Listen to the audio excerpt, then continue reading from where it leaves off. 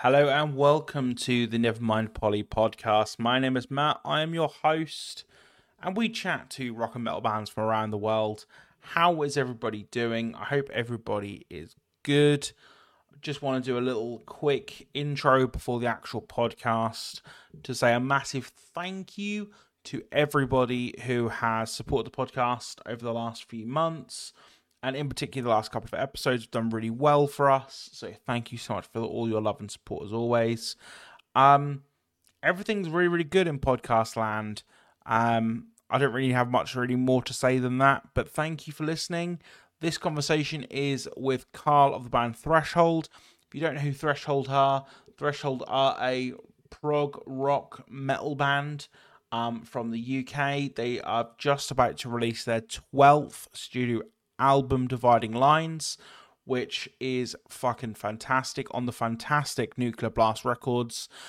We are a big fan of Nuclear Blast over here on the podcast. Want to do a massive shout out and a massive thank you to Karl for coming on and giving me his time. I'd like to do a massive shout out to Nuclear Blast for sorting this out for us. And thank you guys for listening. You guys are fucking awesome. You guys have been smashing it. And we have lots of exciting things in the pipeline for 2023. That's all I really need to say at this point. See you on the other side. Cheers.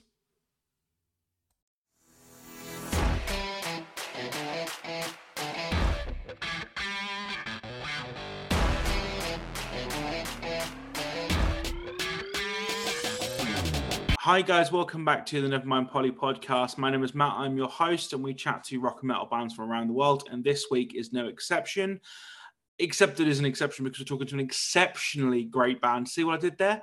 I'm talking to, the guitarist of Threshold, Karl. How are you doing, sir? How's things? I'm well, thank you. Yeah, thanks, Matt. I do apologise for the terrible pun. I don't usually do a pun at the start of a podcast, but I felt like it. It's I don't know what day we're on Tuesday, so you seem like a natural. I try to. How's your Tuesday been? Has it been okay? First and foremost. Yeah, I'm working. You know, I when it came to the pandemic, instead of working in the studio all the time, I set a room up at home, and fortunately, I found a room that sounds probably acoustically even better than the studio. I can only mix here, but I mean. Mm-hmm. So I've got into the habit of doing that, and it's kind of been really handy to be able to work at home. And if I don't have anyone that I'm working with, I'm at home, so I'm basically mixing bands most of the time. And that's what I do all week, and sometimes even at the weekend. For sure. And as I briefly said before we started recording, the band Threshold, I'm a fan of you guys. I have been for a little while. And it is a case of, I was sort of going into your kind of history as a musician and producer and what you do, you've got a checkered and long history, my friend, in terms of a lot of things done in a relatively short space of time. How do you, because you're about to release the 12th studio record. That's a hell of an achievement. Not many bands get to record 3. To have 12 out there is a hell of an achievement. It's probably a mystery to us as well, really, because we never tried to even get signed. I mean, we were just a bunch of friends that some of us like metal, some like prog, and we pooled our sort of ideas, and so we were still friends instead of arguing about what we would do, and we came into this sort of genre somehow.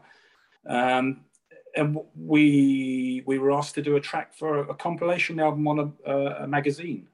Amazing. And we did that. I think it was SI magazine in Netherlands, and we did a track called Intervention, and as a result of that, we got offered 2 record deals, and it was a bit of a shock. So we said we better start writing something serious now.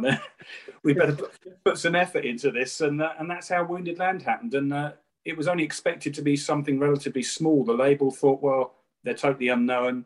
Maybe they'll sell 1,000 copies, and within a couple of weeks, we'd gone a long way beyond that. I think 15,000 or something within the first month. Amazing. And it sort of took off beyond their expectations.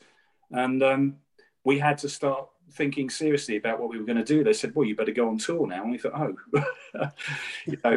we played gigs, obviously, but we were only used to playing in our local pubs and things. And things just sort of continued to balloon from there. And we just love playing music. So it's always been based around that. It started off as friends playing music, and it just kept getting more serious. But we never lost that enjoyment of playing live, which is what we started off doing.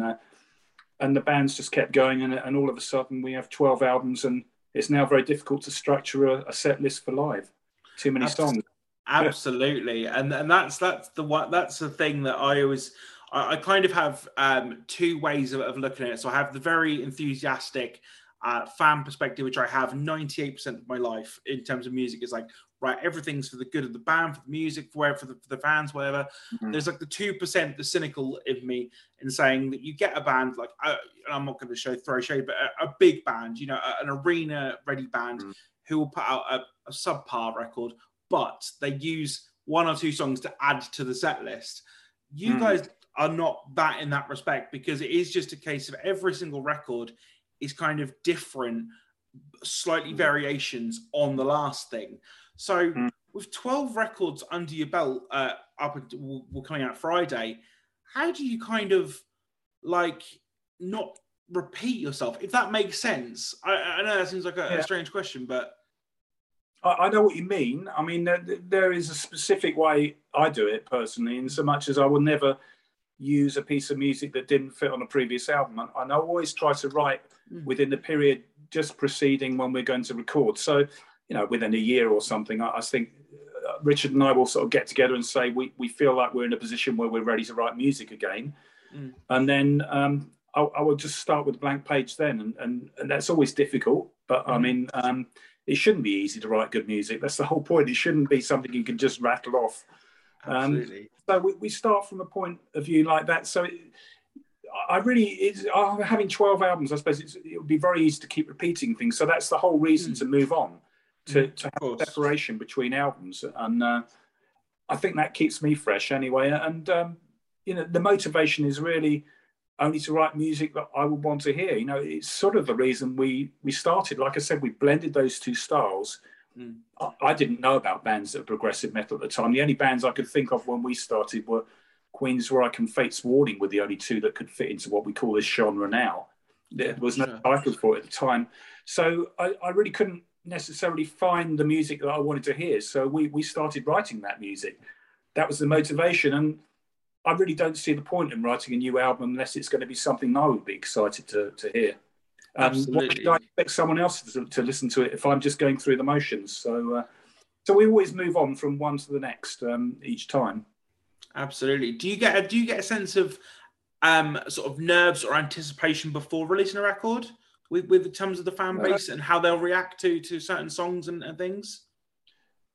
Yes, but not in the same way as it used to be, because there's something been lost over the years in the release date. The release date used to be something that the band would get nervous about, and you get excited at the same time you come to it, and then it would be a big release and everything would come out. But now, of course, it's all drip fed, isn't it? You've got a single here and another track there, and I think they'll hear probably a third of the album before it comes out, and then people said, "Oh yeah, the new Threshold album's out." It's not the exciting moment that it was. As when I was growing up as a child, I'd go to the record store and order a CD, and I'd have to let them know that I wanted it, because maybe it wasn't something that was popular, and the excitement would build and build for me, and I'd go and collect it, and I'd play that album 10 times in a row. Yeah, absolutely. But I think some of that has been lost a little bit, and I used to get irritated by that, but now I trust the label completely. They know what they're doing, and I think this is the way that people like to consume music now anyway, so I accept that. But I do feel there's a lack of occasion on a release date, not just for our albums, but when I find something I want to hear and it comes out, I would have heard 3 tracks already, and because I can't wait. Yeah, absolutely. Then, although I do notice there are a few people that strictly try and avoid that, and they won't hear it until the release date. So they're obviously trying to generate that excitement of the whole album in one go. And the other thing is, there's been a few prominent sort of rock and metal bands over the years that have just dropped an album just out of the blue completely. Sort of been no sort of press hype or anything like that. Just literally, bang, there's the record on Spotify, Apple, in music stores. Is that something that we might see for album 13? we don't have that level of control over Nuclear Blast that other bands might. We do have a sort of an agreement with them when we first signed them that we would be completely in control artistically. So we would always be able to dictate what music, and they never hear that music until we finished it, mixed it, mastered it, and they can't do anything about it. We've got that agreement. But by the same token, they have an agreement in terms of, they're completely in charge of promotion. We do what we're told, and, we do the promotion for them, and things will come out as we want. The only thing we can influence is, what singles will come out. But, they know their job and we know our job. And we have, they're easily the best label that we've ever been on, because they're completely honest and we have a good working relationship with them. So I have no complaints, but we don't exert that level of authority over Nuclear Blast. And from the contact that I've had with Nuclear Blast, being what I do here, they're the loveliest bunch of people as well. Couldn't be more accommodating. We're very happy, and we re-signed a new deal. It must have been for Legends of the Shires for another 3 albums, and we just re-signed our back catalogue again, and we're going with them, and I don't foresee a time when I would leave them. So we're very happy. Yeah, amazing stuff. I love that. So not to take this on a downward trajectory, but this is the first album in 6 years. The world is very different from where it was 6 years ago. How do you kind of feel as a musician in a post-pandemic-y world, kind of everything that's kind of gone on in the last few years? How is that or has that affected your art and outlook on things? It's been 5 years rather than 6, so it was 2017, I think. But I know what you mean. It's quite a long time. Yeah, I think pandemic sort of upset our touring schedule, really, because we had some really great plans for tours, new territories we hadn't been to before, and it ruined that.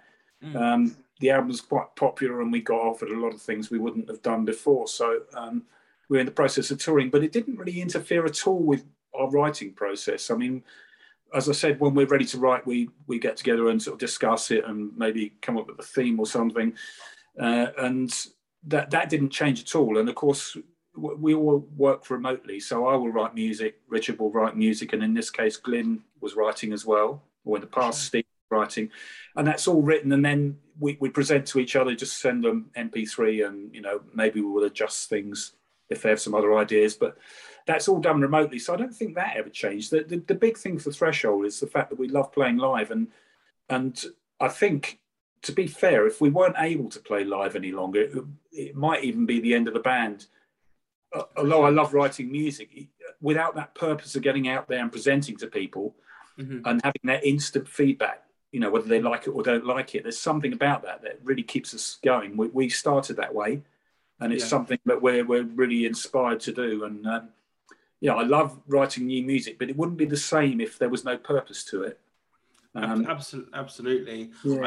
I think from a fan's perspective, I've been going to shows since I was 14, and it doesn't matter if you're in a tiny little dive bar venue or you're in the O2 in London.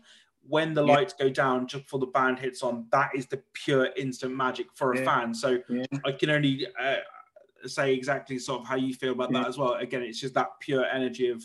Well, even if you get, every tour, there'll be, if you're on a long enough tour, every tour you'll find one gig where you turn up and you think, where the hell is this place? And, and there'll be like sort of 50 people or something. And you think, what the hell?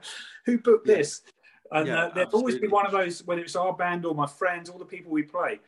And funnily enough, some of those gigs have been some of the best ever shows we've played. Just there's that Dunkirk spirit or something, that sort of develops and against the odds, and you develop a bond with the crowd, and sometimes they can be really amazing shows. I mean, my wife always talks about, she went to, she likes a prog band that I know, they're friends with, which is called Pendragon, and she went to a show once, and there were only 30 people there. And she said they kind of came onto stage, and it looked like it was going to be, this kind of really awkward situation. But she said it's one of the best things she's ever seen. This sort of bond between the band and the crowd developed, and often that's the case. So it's just this case of playing live, and it's you never know what to expect, and that's the excitement, that you go forward with. Absolutely, you're an incredibly hands-on musician, both obviously musically in the band, but as well as obviously producing, engineering, mixing, and things like that. How do you find kind of doing that yourself, and how has things changed since the early days, and how has production techniques and things kind of moved forward, and how do you find things nowadays? Well, I essentially left college and I went and got a job in local government, and I was working in Westminster. And I kind of enjoyed that because I was working on arts and recreation. But at some point, I was starting to play music a lot more. And I just thought, I want to do something that means something by the time I'm finished, instead of sitting in this office for another 40 years or something. Yeah. I just sort of started that way and got more and more into what I was doing. And sorry, I forgot the question there. No, it was just kind of on the basis of obviously you're a very hands-on person in the band, but also being a producer as well. Yeah, I mean, I just sort of got into it that way and gradually sort of slid into the production side of it because I enjoyed that so much, the technical side of things. But really, I left that job because I just thought I'd be sitting in front of a desk and later a computer for my whole life. Yeah. And of course, when I first started, I had mixing desk and sort of digital audio, but it was on tape. And then gradually it morphed into this computer job again, to the point where I've now got a room at home, which is quite a decent size. But I mean, at the same time, I'm sitting in front of a computer all day on my own, which is essentially what I wanted to avoid. But I'm still inspired by it because it's music I'm working on. And I always find, even in the bands that are genres I might not like, I always find something I really like about a band. There's always something that's an inspiration that maybe you'll subconsciously take those ideas into your own music and develop something new. But I do love the job of music, and it's just sort of stuck with me. And production has just been something that, if I'm not working on my own music, I'm working on that. And the lines blur between the two to the point where I just always look forward to going to work, even if I'm not going to the studio. If I'm just coming upstairs, it's something I love to do still. For sure. So we've spoken a lot about playing live and things. So I've got what I've put in quotation marks as a fun question. And what is the most important thing on your rider? What's something you can't live without? And not in a prima donna sense, because someone said that, just something you just go, that kind of needs to be there for me to be okay. I think it's absolutely guaranteed water has to be the one, because on our first tour, it goes back to Wounded Lamb, but when we were on our first tour, we did an awful lot of drinking on the basis that we were a band from England. And when you do a gig in England, you're lucky if they offer you a beer or a towel or anything, just for sure. Whereas you got out to Germany, and the first thing we were presented with was this kind of like American-style fridges. And you open it, it's full of beer, and the bloke would come in and he'd say, if you haven't finished that, I'll fill it up again for you. And we thought, wow. And of course, the playing went downhill at some of the shows. And we just discovered pretty quickly that we should really get our act together. So, the rule is sort of generally, not hard and fast, but generally we don't drink anything before we play, because our music isn't the simplest to play. We get into a right mess otherwise. So water is absolutely guaranteed, because you dehydrate so much when you're under lights and sort of playing. So that would be it. And of course, after the show, we'll have some beer or some wine and take it on the bus, and we'll have a great time and enjoy ourselves. But that's absolutely necessary for us. Absolutely. Do you remember the first record you ever purchased with your own money?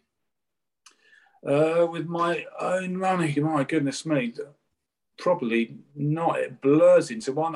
I've got a feeling it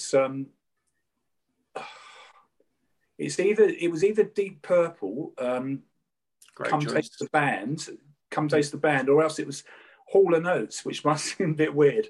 But I loved. I can't say I know that one, but yeah. Daryl Hall was a singer that I really liked. It's kind of soul music, really, but I really loved his vocal. And so it was one of those two. It was either Deep Purple or Hall and Oates, which are completely at the opposite end of the spectrum. But and I would have been at school, I think.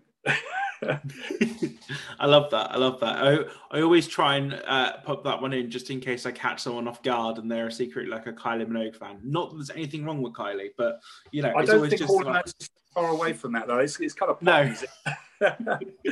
But Threshold has always been based around strong sense of melody and harmony, and of course, Richard comes from a sort of pop background as well, and he loved things like Prince and Queen and those sorts of bands. and that's been something that we've taken into the sort of metal music. And I always remember when I was growing up, a lot of the metal bands, they were incredibly talented musicians, but I found that particularly soloing, it was all about scales and things in the 80s. Sure. And we always wanted to avoid that, and always wanted to be more melodic in terms of the instrumentals. So there would be more of an extension of the vocals rather than just someone doing some exercises. And that's something that's quite good to listen to pop music for that. Get a good sense of melody. Absolutely. So obviously, I don't mean to make you feel old in any way, but you've been around the industry for a long time. You don't need to do that. Don't worry. Have you ever sort of bumped into your musical heroes along the way, and were they what you expected? I don't know what I would have done. I mean, when I was growing up, I particularly liked guitarists like Dan Huff and Steve Lukather. I never bumped into them, but I've worked with various people. Don Airey, I particularly liked from Deep Purple. I worked with him. I've worked with John Wetton, who was in Asia, which I knew at the time. And I've mixed albums for Yes, which, when I first started playing progressive music, I was interested in them. I worked with Bob Catley, who was kind of in a good band at the time when I was growing up, and various people that I can't think of all the ones I have, but it's funny, as you get older, it's not quite the same. Obviously I really appreciate the music they work with. It's a different feeling when you get older. Whereas if you bumped into them when you were a kid and just learning it, it would have been quite a different matter, I guess. Absolutely. I've had Bob on the podcast. He's an absolutely lovely chap, I have to say. Yeah, and he's got one of the most recordable voices I'd ever come across, because he sings as if he's already been produced and EQ'd and compressed, and his voice is just absolute magic. Even as he's got older, he's maybe got even better. In terms of the tone, basically. So, absolutely, fantastic. He's still going. I think in his 70s. I think he's still out there playing live as well. So yeah, absolutely. Great I have to kind of say a bit of a thank you in a weird roundabout way. Because I was looking on the Wikipedia, and I hope this is correct, otherwise it's going to look really silly.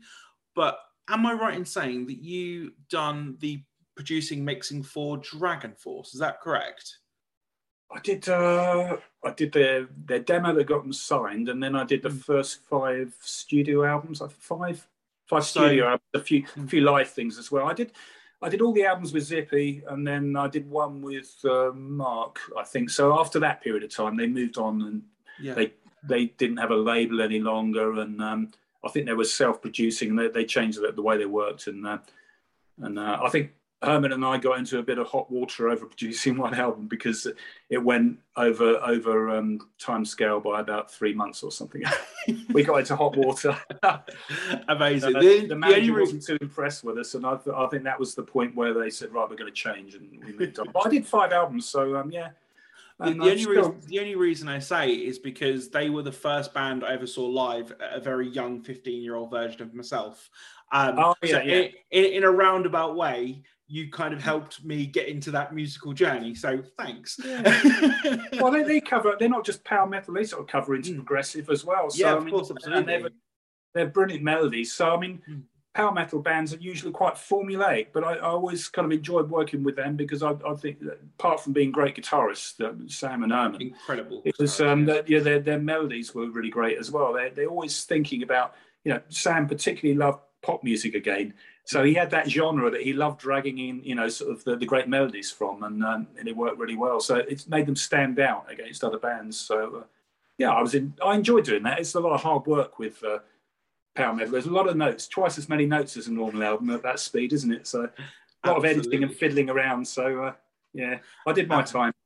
Yeah, that's perfectly fair. That's perfectly fair. I've got a couple of closing questions for you, and one of those is, what made you want to be a musician? And I know that's a really loaded question, but when you sort of first romanticized the idea of playing guitar, playing music, what was kind of, again, you kind of answered at the beginning, but yeah, kind of what made you pick up a guitar as the instrument of choice, if you like? And obviously keys as well. It wasn't really a romanticized sort of thing. Basically, my grandmother was a pianist, and she started, along with my parents, sort of forced me into learning the piano, as most children are. And I'd lessons for quite a long time, and of course that's come in very handy when I've done production now, understanding harmony and melody and all those things, the chords and the way they're structured.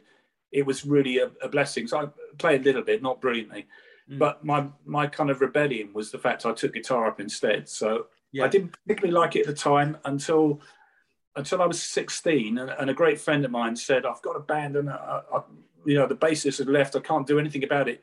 I've got a bass guitar. You're going to have to play a gig for me in 2 weeks." And I said, "I don't play. I play acoustic guitar. That's it." So he forced me to do it, and I was absolutely kind of I was just stuck on it from there on. After that first gig we did, which I had to learn in 2 weeks, and I was pretty awful, but I got through it. I was absolutely addicted to sort of the playing live, really, which is what happened. And then I was a bass player for more than a guitarist for something like 5 or 6 years. And at the end of that, I was in a band which we were sort of signed for a single, but we were just trying to put an album together and we couldn't get a guitarist. So I ended up moving across to guitar and playing bass and guitar at the same time. And then eventually just became a guitarist when I started Threshold. So it all, a bit like Threshold's record deal, it sort of happened a little bit by accident, not intentionally, and just gradually developed. And then, of course, we just learned to love it more and more. And that's the romantic side of it, as it developed. Because we were friends starting together in the band at the beginning, that was the best thing about it. We had a great time on our first few tours like that. And sadly, people drop out along the way because, families and jobs and things like that. And it's changed. But I just remember that beginning. That was the romantic side of it, when we were friends and we were just suddenly thrust on a tour bus and going out and playing in front of crowds and traveling around the world. And it was brilliant, So we did have that time, but it came later than you might imagine, For sure. So 12 albums out, available in the world. If someone has never heard of Threshold, where would you point them in the direction to start? I'm biased. My favourite album is Subsurface, and that's where I like. But there is quite a common theme, not just lyrically, but when we look back, it just felt quite connected. This new album, Dividing Lines, to Subsurface. I mean, the new one, Dividing Lines, is kind of political commentary, corruption, post-truth, all these sorts of things. These subjects that we pulled together for a theme. And funnily enough, in 2004, we had not quite the same, but it had a leaning that way. To subjects would become relevant a little bit later on, whereby, a bit like gaslighting, where you try and either overload people with information or you try to undermine their understanding of beliefs in what they know to be true, and these sort of subjects. And I think for me, those two albums are quite linked, this new one and Subsurface. So they're my favourites. But I mean, people will tell you the point where Mac joined the band in 2001 for Hypothetical onwards, which is where modern Threshold sort of developed. That's where, the starting point is, I suppose, to the more modern albums. But everyone has their own favourites. Absolutely. And I recommend checking out all of them, to be fair. As I say, I've been a fan for a long time. And I guess my final parting question is something I ask all my musicians, and I think I have a rough idea of the answer based on the conversation we've had. But that is simply, what is the best thing about being in a band, playing live, releasing records? What is the best thing for you? I think it's that sort of that sense of camaraderie that you get when you're going out, and it's the five of you heading out to wherever you might be going. It could be anywhere, and you meet up, and it's the kind of thing that you only normally do when you're kids. You go away with your friends. Of course, I've got children, and I've got a wife, and I've got a home, and all these things to run. But Absolutely. you still have a chance to act like you're a kid, and you go off with your friends, and you play some great shows. You meet lots of interesting people, many that you even recognise for the first tour, amazingly enough. And you get on a tour bus and go, and there's an adventure to be had, and you have some great times. Some nights you might have quite a few drinks, others you might not. But it's all the things that you used to do when you were in your early 20s, which you can still do. And if I had a normal job, if I'd stayed with government, I wouldn't have been able to do that. And I feel like I would be a different person. So that's the best thing about it. Absolutely. I love that. And one final thing, is there anything you'd like to say to the people listening at home, your fans, your people who listen to this podcast randomly and stumbled across you guys? Anything you'd like to say to the people? Well, thanks for waiting so long. I mean, in our own defence, we actually finished the album in January, handed it over to the label, but because of these sort of pressing problems with vinyl and so on, it's been delayed until now. But I just really hope, one of the driving factors for me behind writing and being in a band is to communicate to people that hopefully you have some common experience and shared, emotions that link to the songs. And hopefully, we can connect to people through either just through excitement of hearing the music or on an emotional level through the lyrics. With this new album, Dividing Lines, and hope they enjoy it, and we get to meet some of you on the tour. Absolutely. Karl, thank you so much for your time, my friend. It's been a genuine pleasure to sit down with you. As I said, I sort of stumbled across this line of podcasting work and things. And I get to have amazing conversations with fucking fantastic people like yourself. Everyone needs to go check out Dividing Lines, which is out now at the time of the podcast going out, and check out obviously all the other stuff that the Threshold has done. Yeah, it's been a pleasure, my friend. Thank you so much. That is pretty much it. I want to say thank you for listening, and we will see you next time.